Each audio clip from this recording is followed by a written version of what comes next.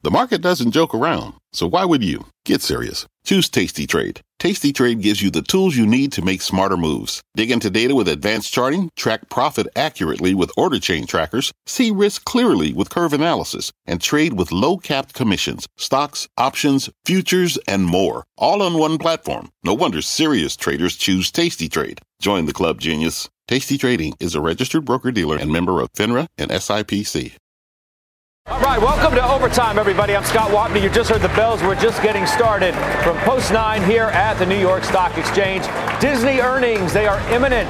So important on a number of levels, from the state of the economy to consumer spending to the streaming wars and advertising and all points in between. We'll get to our report of the moment that report hits the tape and see how the stock reacts to it. In the meantime, let's do our talk of the tape. Another update for stocks amid questions about how long this move can continue. Let's ask Joe Terranova. He is Virtus Investment Partners Chief Market Strategist, right here with me on set, also a CNBC contributor. So we got to wait a few minutes for Disney. We'll be on top of that. You sold out of that stock not that long ago, pretty recently. Why'd you do that? Well, I grew impatient with the stock. I had bought the stock in early September, bought it up at around 115, unfortunately. Saw the stock decline down to 101. I'm going to be very impatient right now. I think the fundamental story of Disney is a good one, but I don't want to sit there and wait. Scott, I'd rather be in Freeport-McMoRan. I'd rather be in Corteva. I'd rather be in Albemarle. I'd rather be in a lot of these material names that are up 25, 30% on the quarter.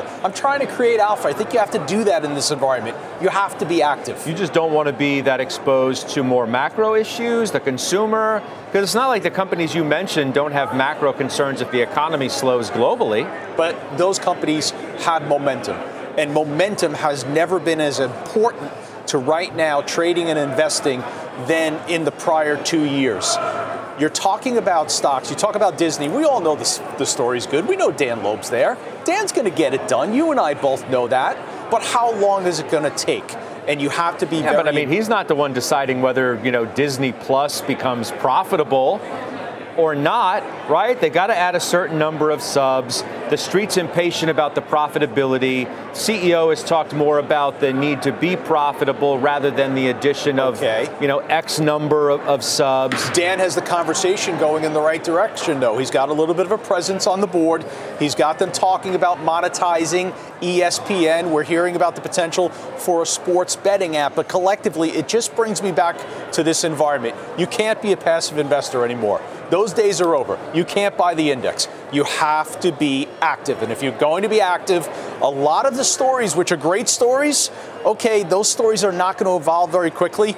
And I'm going to be impatient with that. This story of Disney and the stock is interesting in and of itself for where the market is and where stocks like this have been. This stock is having its best month since December of 2020. It's in the midst of the worst year that it's had since 1974. So it speaks to where stocks have gone in the last month, right. The rally that we've seen. This is a stock that's down 35% year to date. In its longer term support zone, 90 to 95, that's where you've bought the stock on the decline. That's where the realization, the value is, but it's still trading in mid-30s from a valuation standpoint. I can make an argument if you want streaming, you might as well go over to Netflix. So let's just spin it forward to the market itself as we wait, which we think is going to be about 90 seconds or so before we actually get the numbers and the commentary that all of you are obviously waiting for. This is a midterm March higher. And then we got Gridlock rally. Gridlock rally? Gridlock rally, but let's remember it's 2022. So what can go wrong will go wrong. Middle of the day, you had the crypto news. That shook market sentiment, really, Scott, more than anything else. Market kind of shook it off. Overall, you need good behavior from the 2-year Treasury, and you also need the tax loss selling in mega caps. You need that to abate. No, I'm glad you mentioned all of that. I mean, the dollar weakening today, yes. Rates coming down over the last few days, obviously a boost for stocks. Right. The tax loss selling is interesting, is what Gunlock and I talked about out in Denver, which he said is one of the principal risks between now and the end of the year. You've made the point as it relates to mega caps, which you just mentioned, that the market can't do well without them. No. Midday today, you came in here up on the balcony and you said, don't tell me that mega caps don't matter. You looked at the internal direction of the market on an intraday basis to suggest that they matter as much as they always have. Of course. There's other leadership lately, but in the bigger picture, they are what they are. Statistically, you can't get away from it. Just think about yesterday, the recovery that we witnessed in Apple, concurrent with the market recovering towards the end of the day. It's almost as if when you ask the football coach heading into the locker room for the second half, what do you need to do to win in the second half? Well, guess what we need to do? We need the treasury market to participate. We need them to behave well, and we need the mega caps not to go up, but just to stop going down. You mentioned, this Bitcoin thing midday and what's happened with cryptos today, and it's certainly a considerable story. There is more to that story right now. Breaking news related to Coinbase, and Kate Rooney, who's been covering this situation, has more for us. Kate? Hey there, Scott. Coinbase commenting on this FTX situation and its liquidity position, saying that Coinbase has, quote, very little exposure to FTX and no exposure to its FTT token. This is from a blog post from the CFO, Alicia Haas, saying they thought it important to give some clarity around these challenges and reiterate how Coinbase's business is different. They say Coinbase and their customers are not in any direct danger of liquidity or credit risk. She says in the blog post here, regardless of whether FTX or the FTX and Binance transaction completes, we have very little exposure to FTX, and again, no exposure to that token FTT. She says we have $15 million worth of deposits on FTX, no exposure to Alameda Research, and no loans to FTX. She also says here, as a publicly traded company, they look to be transparent, strong balance sheet. It was hitting Coinbase's stock earlier. It looks like it's up a bit here after hours, but trying to shore up investors and add some confidence to a pretty shaky crypto market here. Back to you, Scott. All right. And we're going to talk to you in just a bit more on that story of the day. Kate Rooney, thank you very much for that. The story of the moment, of course, is Disney. The earnings are out. Steve Kovac has that. See the stock ticking a little bit lower. In terms of subs, looks pretty decent, at least ahead of expectations. But you know better than me because you're looking at the whole thing here. Yeah, that's right, Scott. So it is a miss on the top and bottom lines for Disney. EPS coming in at 30 cents versus 55 cents expected on an adjusted basis. Revenue also a miss, $20.15 billion versus the $21.24 billion the street was looking for. Now, like you said, Disney Plus subscribers, they did beat 164.2 million versus the 160.45 million they were looking for, but some weakness here on ARPU, or average revenue per user for Disney Plus. That came in lower than expected, Scott. $3.91 versus $4.24. Expected by the street. And then the DTC segment has a worse than expected loss as well. 1.47 billion loss there. Disney blaming no access to those premiere movies where you pay a one-time $30 fee to see the movie that's currently running in theaters. So they're saying compared to a year ago, those losses look a little worse. But that's where we're at right now. So top and bottom line miss, but streaming numbers a little strong, Scott. Yeah. All right, Steve Kovac, thank you. You come back with us in a second. You want to comment here? Streaming costs rise, right? Ad spending softens. We've heard that so far. That's the macro environment. That's the impact on Disney. That's why the stock's lower. I mentioned it in the commentary that we had before. As losses are widening in the DTC and the streaming business, Chapek has been trying to tell investors, let's try and focus more on the profitability of that business rather than the net number of subscribers that everybody is always fixated on when you talk about any of these services. And it looks to me as though they're not yet close to the point of where they can tell that story. Let's wait for the conference call, because there's one thing I want to know, and what was the impact of Hurricane Ian? Disney World closing. Parks were strong, though. But you're going to need the parks to be really strong, because that's what's going to fund the streaming costs. It's going to be that parks capital. So let's see if there was any impact on Hurricane Ian. Yeah, they're coming off a record quarter for the park, so maybe something hard to live up to, but we'll see. Let's widen the conversation. Bring in Nicole Webb of Wealth Enhancement Group, Malcolm Etheridge of CIC Wealth. It's good to have you both with us. Nicole, you're a long-term holder of Disney. What's your reaction here to the quarter? Actually, we expected misses this quarter. So to the comments you were just making about Ian, we did think there was going to be an impact there. We also think the share price is already reflective of the macro environment, the hurdles that Disney is up against.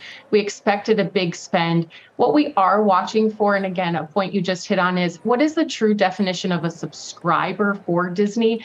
They put a lot of incentives out there, discounted costs for users. So again, we too are focusing not so much on the users, but again, kind of the revenue per head. We are bullish on the expansion of that DTC platform. They opened in 60 plus countries across the UAE, the Middle East, Africa over the last quarter. So while the spend is going to be high, we do anticipate just kind of a long-term return here for Disney. And obviously, if we were a buyer today at 35% down year to date, roughly, with kind of a depressed market for DTC, I mean, we like Disney as a whole. Right, but how patient do you feel, maybe it's impatient, do you feel in finding out more about a quicker path to profitability in the direct-to-consumer business relative to the spend that you're talking about and we're witnessing here? Yeah, and I think you're spot on, and it has to be within the mandate you're looking for. So to the conversation about the impatience of Disney over X period of time versus this forward trajectory, what we do like is the stable cash flow, the stable revenue, the multifaceted landscape. We do believe in the long-term vision of the direct-to-consumer platforms. We do think that there is going to be profitability on the far side of the current spend. We don't focus as much or as holistically on the parks revenue. We do like, it was one of the largest IPs in the business. Just the breadth of that consumer landscape of the company itself, their ability to pass through pricing power. They just have a lot of what we're looking for in terms of long-term positioning. I got you. Malcolm, you don't own it. Why not?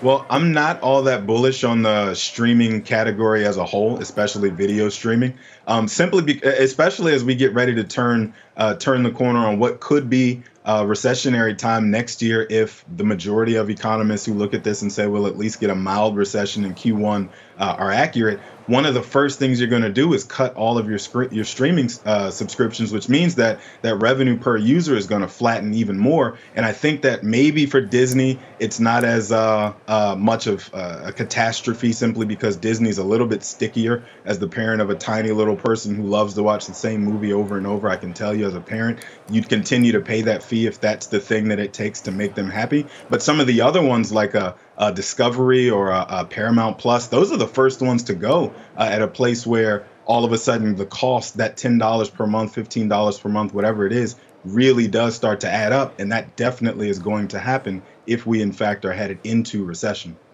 Now, we'll get back to the conversation in just a moment. Kate Rooney's going to come back with us right now because the firm earnings are out as well. And the stock's getting hit pretty hard. Kate, what do we see here? Yeah, Scott. So it was a slight beat on revenue, wider than expected loss for the fiscal first quarter, but a miss here on guidance. They also mentioned lower payments volume based on Peloton, but we'll get you some of the numbers here. Top line, $362 million on revenue. That was up 34% year over year. That was a beat. It looks like EPS, this was a GAAP loss, a 3-cent miss at 86 cents on Q2 and full year EPS guidance and revenue guidance. It looks like it was a miss, lower than what Wall Street was expecting. I do want to read you this part about Peloton. It says we reduced our internal forecast for GMV, that's gross merchandise volume associated with Peloton. It says that part of the business accounted for less than 2% of growth or GMV here, but outlook is looking lower based on that. And then also interest rates. So benchmark interest rates rising. They say that puts pressure on their funding costs.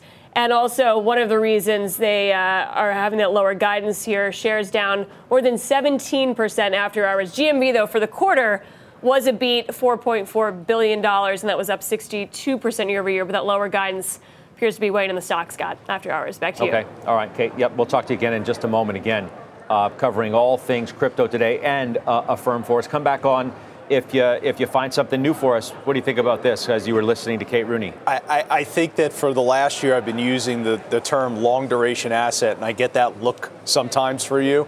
But that's exactly what this is. This is the classic example. The stock's down 90% in the last year. You heard what Kate said. They need rates to stabilize. They're funding all of their costs in the debt market. Scott, they just canceled a $350 million debt sale because the investors, the spread, the yield that they wanted was way too wide. It wasn't beneficial to the company. So you have an environment where now the consumer is navigating away from products towards services. That's not going to benefit a firm at all. This is your classic long duration asset. Here's your L recovery. Remember that. This is going to be an L recovery. I wouldn't go near the stock. Look, I mean, maybe it's your classic. I mean, Malcolm, you used to own it, I think. Maybe it's your classic bull market, raging economy stock. And when things get a little more uncertain, this one gets a little more uncertain, yeah? I think the theme has just moved away from them, right? Buy now, pay later is something that got really attractive during COVID. People were doing a ton of online shopping. It's the only reason I own a Peloton, for example. But I think that the trend has just moved away from them in the sense that they had to get tighter and more stringent on who actually got an approval. And now they actually have to get a little bit more transparent now that they're public on which where their customer set falls between the subprime versus prime credit scoring sector and all that kind of stuff. And I think that makes a firm and all of the buy now, pay laters, not just a firm. I think it makes them less attractive as an investment just because we're not in the high tide raises all boats economy anymore. And folks aren't at home spending the way that they were. Yeah. Let's just note as well, Disney continues to slide after that report's now down some 7%. Oh, by the way, Max Levchin's going to be on with Kramer at 6 o'clock. He's, of course, the CEO of a firm, so you don't want to miss that. But back to Disney as we watch that stock slide following earnings. A little more color for you as we think about the spend on the streaming business, the lack of profitability. The company says it expects the DTC operating losses to narrow going forward, and that Disney Plus will still achieve profitability in fiscal 2024. They do couch it, though, assuming, this is their words, assuming we do not see a meaningful shift in the economic climate, which, Joe, everybody figures, well, yes. Most figure we're going to see a shift in the economic climate. It's just a matter of how deep that shift is. Gets interesting down here. This is, 92.80 right now on the print. This is the long-term support area between 90 to 95, but I'll tell you. You want to buy it back here? No, I want to buy Netflix before I want to buy Disney. I really do. I think the valuation's cheaper, and guess what? Netflix has the momentum for the very first time. Josh Brown has done a great job on the show talking about that. We also heard in terms of one of the metrics that, was closely watched, the revenue per user is higher at Netflix relative to Disney. If we bring it back to the overall market, Nicole, you hear these earnings season, not fantastic. Not the blow up in many respects that some had been forecasting either. Does this make you even more cautious on where the market is now or not? Yes. I would say that this relief rally of sorts comes a bit ahead of what I would have predicted. I had anticipated around mid or early December, we would see some type of rally through the end of the year, just simply on the strength of the US dollar, where it came down to commodity prices that are kind of funneling their way through in a transparent way. The strength of the consumer, these expectations that holiday might be better than we had thought at the beginning of fourth quarter, end of third quarter. And so this pop-up here, it seems a bit short-lived. At some point, we have to better price in where the Fed is going and what data they are searching for. So whether that means interest rates go to a higher place than we had priced in, and then we hold there. And I think this holding pattern is going to be a bit more painful in terms of the pressure it puts on growth, and then where we trade within the parameters of trading, the expectations. And eventually that has to get priced all the way through. It seems like we still are operating in this. The Fed has so many levers they can pull to apologize to Wall Street if they do something that hurts us too much. And people don't want to miss out on that engineering. And I just think it's being a little bit unrealistic right now. Malcolm, I feel like the last time we spoke, you had gotten incrementally more positive on the market. What does that mean for where you stand today? Yeah, I am similar in thought to Joe T, where he was making the point that the only way, I'll put words in his mouth and say, the only way we get a meaningful rally here is for the mega cap tech trend to stop working against us, even if it doesn't, take off to the races from here. I think that realistically, the market is turning more positive faster than the economy is turning more positive. We're discounting most of the bad news. I thought Q3 earnings season was going to be treacherous, to say the least, and it's been pretty mild, and the market has responded in kind, saying, we hear the bad news, but we just want to go higher. And so I think, to your point, Scott, you've heard me get a little bit more optimistic over the last couple of weeks, because we do know for a fact that historically the stock market tends to move positive or negative faster than the economy does. And in this case, I think we might be seeing the recovery happen right before our eyes. And then we'll start to see the metrics from an economic perspective 6 months from now or so, that we can look back and say, oh, yeah, there it was. There was our March of 2009, for example. I got you. Enjoyed the conversation, everybody. Thank you. Nicole and Malcolm, of course, thank you. Joey, you're going to be back in just a little bit up here with us again. Let's get to our Twitter question of the day now here in Overtime. We want to know, what is the best way to play streaming right now? Is it Disney, which just reported, as you saw, stock down near 7%? Netflix, Roku, Spotify? Which do you like? Head to @CNBC Overtime on Twitter and cast your vote. We're going to share the results a little bit later in the show, in which we're just getting started here in Overtime. We're going to bring you the headlines from Disney's conference call as soon as we have them. That's less than 10 minutes away. First, though, betting on a near-term bounce, top technician Mark Newton of Fundstat is here with the key levels you need to be watching, what could be in store for stocks as we head into the end of the week. Got CPI looming, of course. We're live from the New York Stock Exchange. Overtime is right back. This podcast is supported by FedEx. Dear small and medium businesses, no one wants happy customers more than you do. That's why FedEx offers you picture proof of delivery, packageless and paperless returns, as well as weekend home delivery to 98% of the U.S. on Saturday and 50% on Sunday. See the FedEx service guide for delivery information. FedEx Ground service is also faster to more locations than UPS Ground. See what FedEx can do for your business. Absolutely, positively FedEx. When it comes to your finances, you think you've done it all. Saving, researching, investing. Now you can take those investments to the next level with Yahoo Finance, our sponsor today.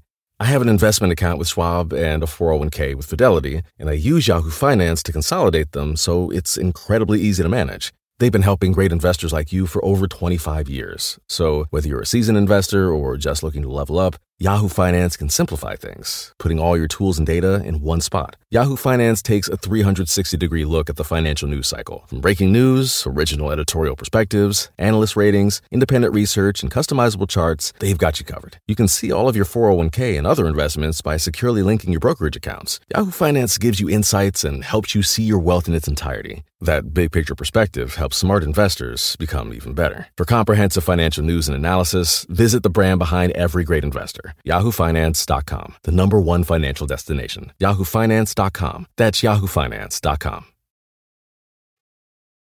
We're back in Overtime. Stocks ending higher for a second day this week.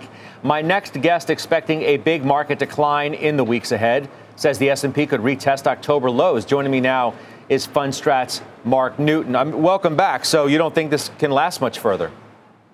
Yeah, we'll have to wait and see, Scott. I mean, there has been quite a few negatives that we've seen just in the last week that concern me. We can speak about those one by one or whenever you'd like. Well, so, what are they? I think we inquiring minds want to know. Don't leave us hanging. The market obviously has been a lot stronger when you take a look at the broader market than the actual S&P, and the deterioration of technology is a particular concern, given that that's still the #1 sector within the S&P. Tech has moved down to almost near 2-year lows versus the S&P in equal-weighted terms. So that's really a difficult sector right now. And we've seen breaks of uptrends since October. Things have rolled over a little bit.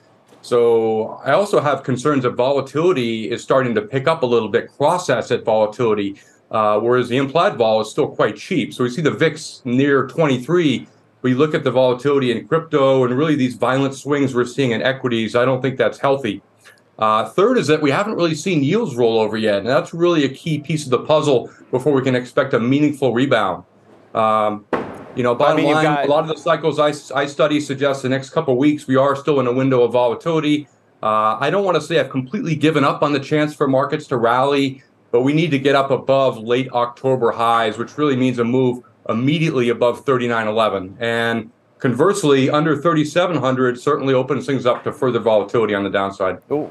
Why do you use the word immediately? I mean, what does that mean? Like, put it into, what is that, daily terms? Like, when does that have to happen? I mean, we have the CPI on Thursday. We're at 38.28. We need to get above 39.11 to confirm that we can continue to move higher. By when? Yeah, there's two key parts to this puzzle. One is that we've had about a 3-day bounce in futures, and we're right near very key sort of what I call downtrend line resistance. So we need to get above that. And the fact that we've rallied up here, if we stall now or start to turn down, that could be problematic. And the second, as you mentioned, we have CPI coming up on Thursday.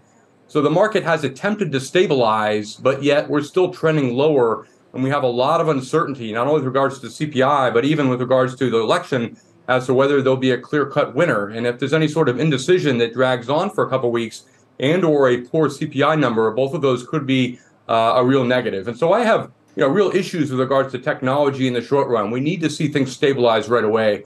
And a lot of my work when I look at stocks like Microsoft or Alphabet, it's very, very difficult to put in a low just yet. And there's quite a few stocks that are still in poor shape.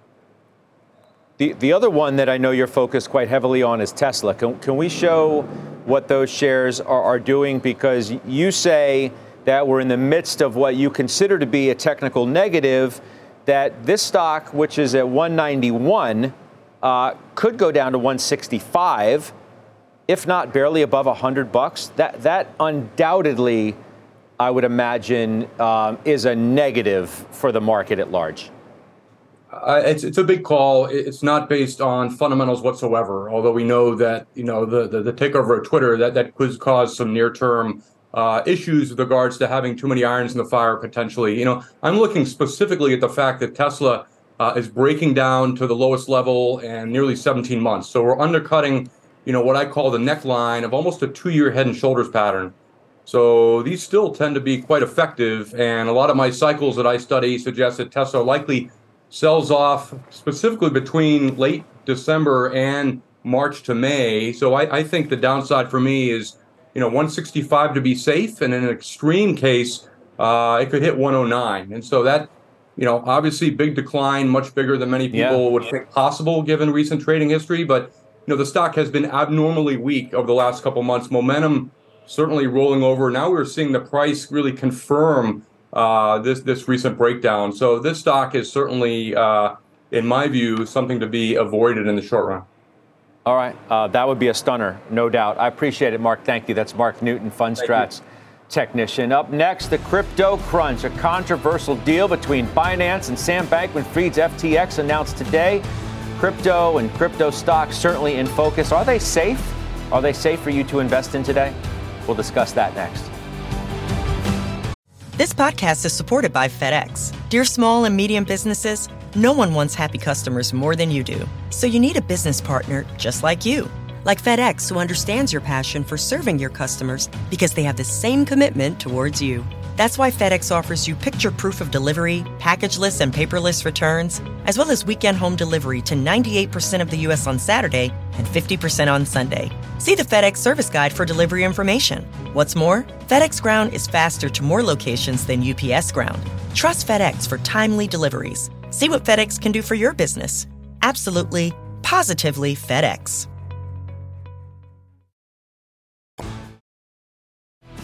All right, we're back in overtime. It's time for a CNBC News update now with Contessa Brewer. Hi, Contessa. Hi there, Scott. Here's what's happening right now. The Federal Cybersecurity Agency is talking to election officials in Arizona's Maricopa County about issues with vote counting machines. An official with the agency says none of the reported election issues so far are legitimate threats to the election's integrity.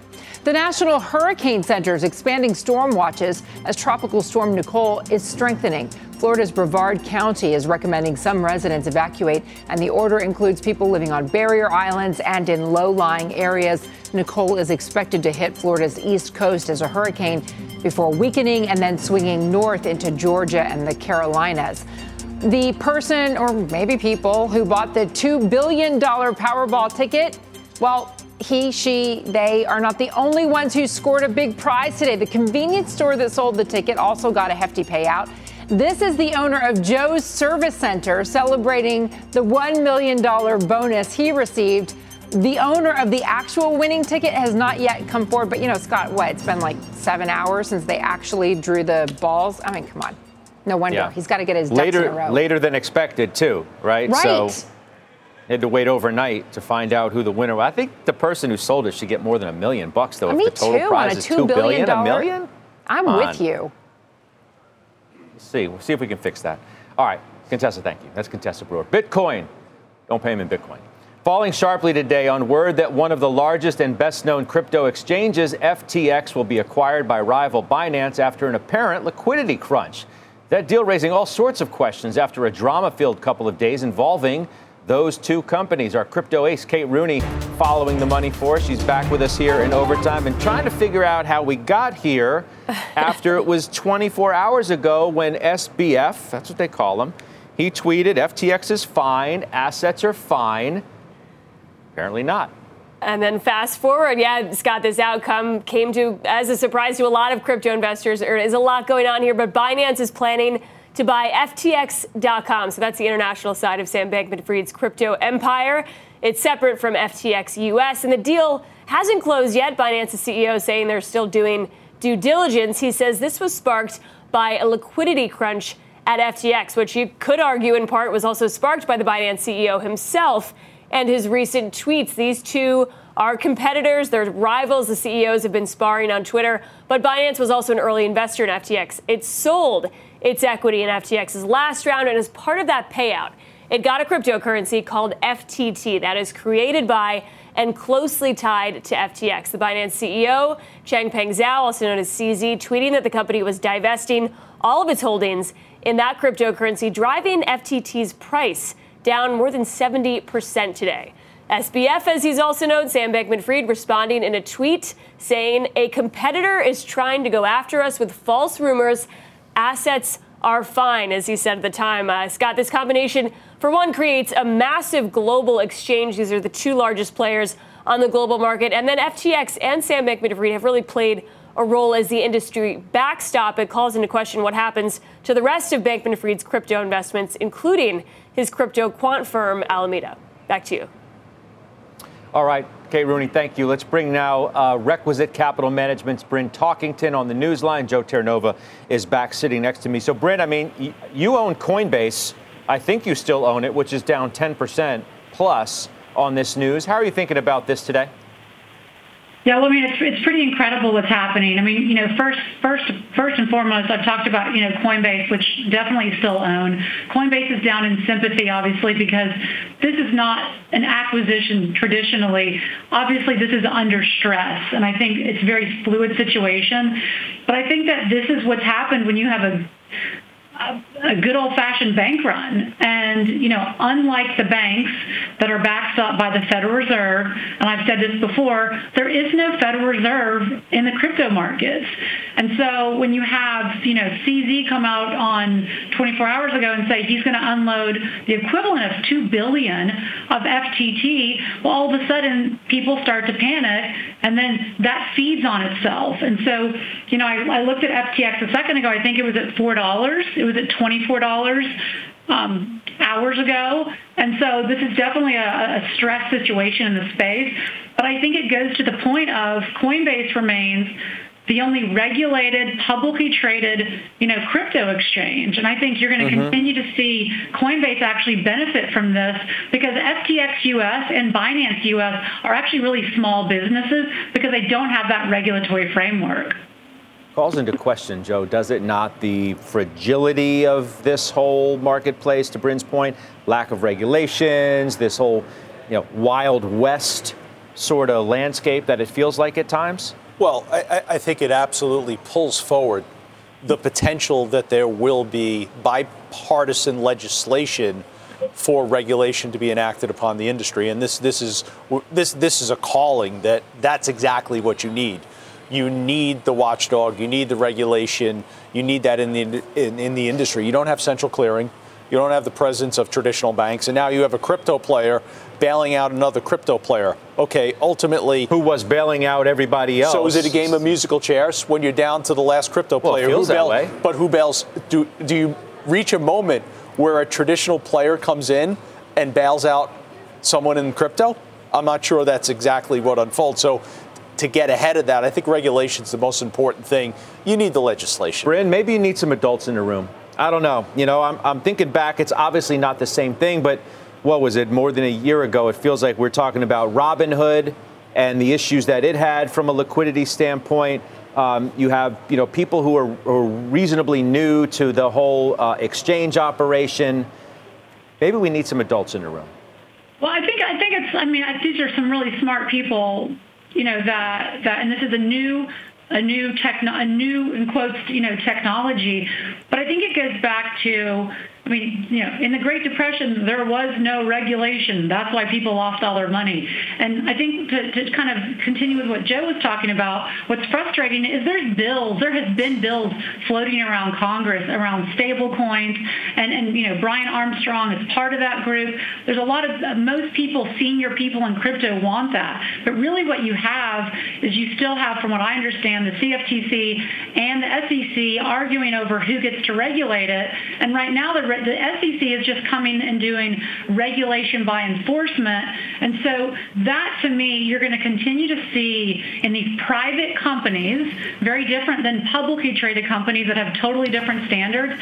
You're going to continue to see these things occur until you get a framework that's a level playing field for everybody. Because once again, Binance and FTX, their businesses in the U.S. are really small relative to Coinbase. Their business is mostly overseas because the regulatory framework is totally different. Real quick, Joe. Bryn, do you think this leads to capitulation in Bitcoin itself? No, I don't. I think it's a fluid situation. I don't. I think that I think you still need that regulatory framework to come in, because I still think that people are still reeling from the Voyager, the Terra Luna issues, and until you have that framework, more players are coming out. I will say Bitcoin is still standing, right? Ethereum is still standing. And so I think you continue to go back to kind of like that Michael Saylor narrative that just buy Bitcoin. But we'll see. I own Bitcoin, but I think Coinbase, in terms of the rails and what BlackRock and Google, you're going to continue to see those institutions going to a place where they can trust. And to me, Coinbase is still the best player in town in the U.S. Bryn, appreciate it as always. Bryn Talkington joining us on the Newsline there. Joe Terranova back with us as well right here on set. Thank you, and I'll see you again soon. Coming up, the midterms in your money. Our next guest says the election will be one of the biggest market drivers this week. Maybe it already has. What it might mean for your portfolio. We'll talk next, and let's get another check on shares of Disney. Conference call about 10 minutes in right now. Stock's still down about 6%. We're listening. We'll bring you all the highlights as we get them. Overtime's right back. Could the midterms be the catalyst stocks need to punch even higher? Our next guest says that's part of the equation for why she says we should have a strong end of the year. Joining us now, Courtney Garcia, Payne Capital Management Senior Wealth Advisor, is back here. It's good to see you. I feel like we kind of already had a lot of this midterm move going into the actual vote, no? Some of it, yes, but you tend to have really strong data looking at years with midterm elections. So when you look at the end of October through the end of the year, you tend to have about an average 7% rate of return. Next year looks even better. That year after a midterm election, you tend to have an average about 15% rate of return in the markets. But coming off a year like now, where markets are already down 20 to 30%, that setup likely looks better. And obviously there's a first time for everything. It doesn't mean anything definitively, but I do think some of that data is on your side. I do sort of call into question any sort of historical metric. Then tell me, well, how many times in an election year when the Fed is raising rates the way they are, when inflation's at a 40-year high, does the market still go up, right? There are a lot of different variables going on, That's right? Like you can't invest solely off of this. Yeah. Have history on your side. Yeah, and it's a fair point. Yeah, you cannot invest solely off of that one piece of data. I think the bigger thing that we're going to see on Thursday are the CPI numbers that are coming out. Because realistically, it's inflation that is the most important driver of the markets this year and is going to continue to be. I don't think this report specifically is going to be the driver because at this point, we're already expecting the Fed to raise at least 50, probably 75 basis points in December. But any sort of indication that inflation may come down is going to be a positive for the markets. And so it's going to be those inflation reports. It's going to be key later this year. I don't know if you had a chance to hear the conversation I had a little while ago with Mark Newton, the technician at Fundstat, who's sort of, I think he's worried about the breakdown in tech, in big tech, Tesla included in that. And that the market's going to have a hard time finding any footing if that breakdown continues, and it's been significant, and it's been sort of prolonged, too. It has. There's been a huge rotation in the stock markets this year. So if you take a look at, for example, like I looked at the Vanguard Value ETF. So those are your companies like your Johnson & Johnson's, your Exxon's, your United Health's. That's down about 5% beginning of the year, whereas your Vanguard Growth companies, so those are your Amazon's, your Microsoft's, your Apple's of the world, down over 33% beginning of the year. So when you look at the overall markets, it is very specifically your tech. That's where your layoffs are happening. That's where the largest loss returns are happening this year. And honestly, that very well may continue as you look forward, which is why you do not want to be overexposed to those categories. But I don't know if they're going to continue to be the drivers as they have been over the last decade. And it doesn't mean the markets as a whole are going to continue to perform poorly. Energy, healthcare, still the place you want to be? Absolutely. Yeah. I don't want to kind of beat a dead horse. I know we've talked about this previously. But everybody's talking about it, right? I mean, I've said before, well, it sounds so crowded. Everybody is there. But, I mean, if it's the place to be, then be. And the valuations still look attractive there. That really hasn't changed. And we do talk about, so you're saying, well, midterm elections, I mean, it's just a data point that's happened in history. But what the markets do like to see is gridlock, right? And not a lot happening, which is why they like, theoretically, Republican seats getting taken right now. Things like your large healthcare companies or your large oil companies, those are some of those things that have become political topics, which is why gridlock in the midterms could actually be a positive catalyst for those companies. All right, it's good to see you, as always. That's Courtney Garcia joining us right here at Post 9. Don't forget, by the way, tune in to tonight's CNBC Election Night Special. We're breaking down how the results could impact your money. We have a great lineup, including Scott Miner, Dan Niles, former Fed Vice Chair Roger Ferguson, and many more. Business is, in fact, on the ballot today, 7 o'clock Eastern Time. Coming up, we're tracking some big stock movers in overtime, as always. Christina Partsinevelos, as always, is doing that for us. Well, Christina. We've got an EV maker that posted a record quarterly production, but shares are falling in the OT. And Sweetgreen, worried about its future outlook, even though they just launched some desserts. That's next. We're tracking the biggest movers in overtime. Christina Partsinevelos back with that. Christina. Thank you, Scott. Let's start with shares of Sweetgreen right now, plunging in the OT after a bigger than expected earnings loss. While missing on revenues, you can see the share price is down over 8% right now. The company guiding lower for the full year. Sweetgreen anticipates coming in just at the lower end of their prior range. They did, though, launch a brand new dessert Rice Krispie treat today. Biotech firm Novavax moving higher in OT on an earnings miss, although beating on revenues. The company updated its full year guidance to about $2 billion. That's lower than what the street anticipated because of weaker demand for COVID vaccines. And that's because people are just growing a little bit more relaxed about the pandemic.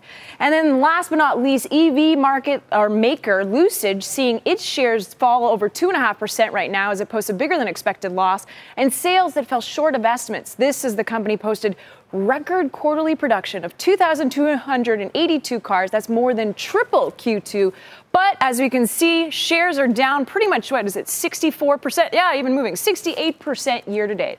Scott, back over to you. All right, Christina, thank you. Shares of Disney. Let's take another look. As we head back to Steve Kovac, he's been listening to the company's conference calls about 21 minutes in or so. What are we learning here for a stock that's down some 6-7%? Yeah, it's down about 6.5% now, Scott. I just got off the call where CEO Bob Chapek was talking about those increased losses in the direct-to-consumer business and what they're going to do to bring those down. He called it peak DTC operating losses and laid out 3 key points here that he's going to use to bring those down. First of all, the price increase for Disney Plus. We already knew that's coming in a month from today. Lower marketing spend for Disney Plus, so fewer commercials and ads. ads, getting you to sign up, and then a better content release schedule. He really talked about, Scott, about the cadence of releases and all the big brands and IP they've been able to put out in succession, like Marvel She-Hulk and the new Andor Star Wars show and so forth. By putting those out one after another, they're able to keep people subscribed and signing up. So those are the three things they're doing to get past losses, and call's still going on. I'll be back with more if they have it. Yeah, and you let us know. All right, that's Steve Kovac. Thanks very much for that. Santoli's last word is coming up next. We'll find out what he's watching heading into tomorrow's trading session. To the results of our Twitter question, we asked you what is the best way to play streaming right now. The majority of you saying Netflix, nearly 58% over Disney, which just reported and is sliding. And up next, it's Santoli's last word. OT, right back. Mike Santoli's here for his last word. You want to talk Disney? Yeah, this little disappointment after the close did bring the stock to a really interesting spot, right in the low 90s. You look at a 10-year chart of Disney. We are. Several times since early 2015, it's kind of found some support here. Obviously, the COVID crash got a little bit under there. You've also been, at this level a couple of times this year, too. So basically, it's where people have stepped up. It's a totally different story than it was at the peak. At the peak, and it never made sense, by the way, to me at the time, it was being valued as if it was just a Netflix proxy. Back when Netflix was trading at twice its current share price in early 2021. Now it's a little more reasonable, rational. We're talking about, 18 times forward earnings, if you believe it. They're in the 2023 fiscal year right now. They're saying direct-to-consumer perhaps gets profitable in the next one, 2024. Assuming you don't have any sort of greater economic upset.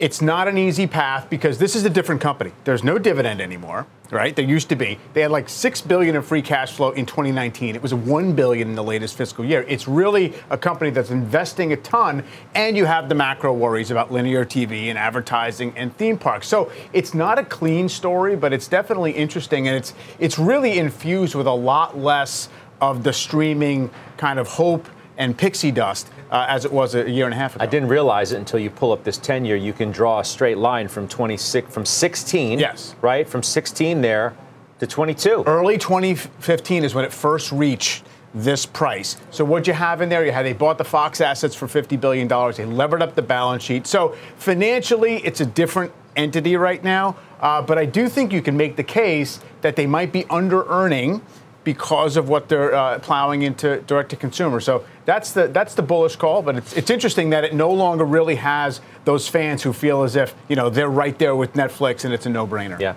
I appreciate it. We will see you tomorrow. Let me remind you as well, on Thursday, we have a big interview coming up in Overtime.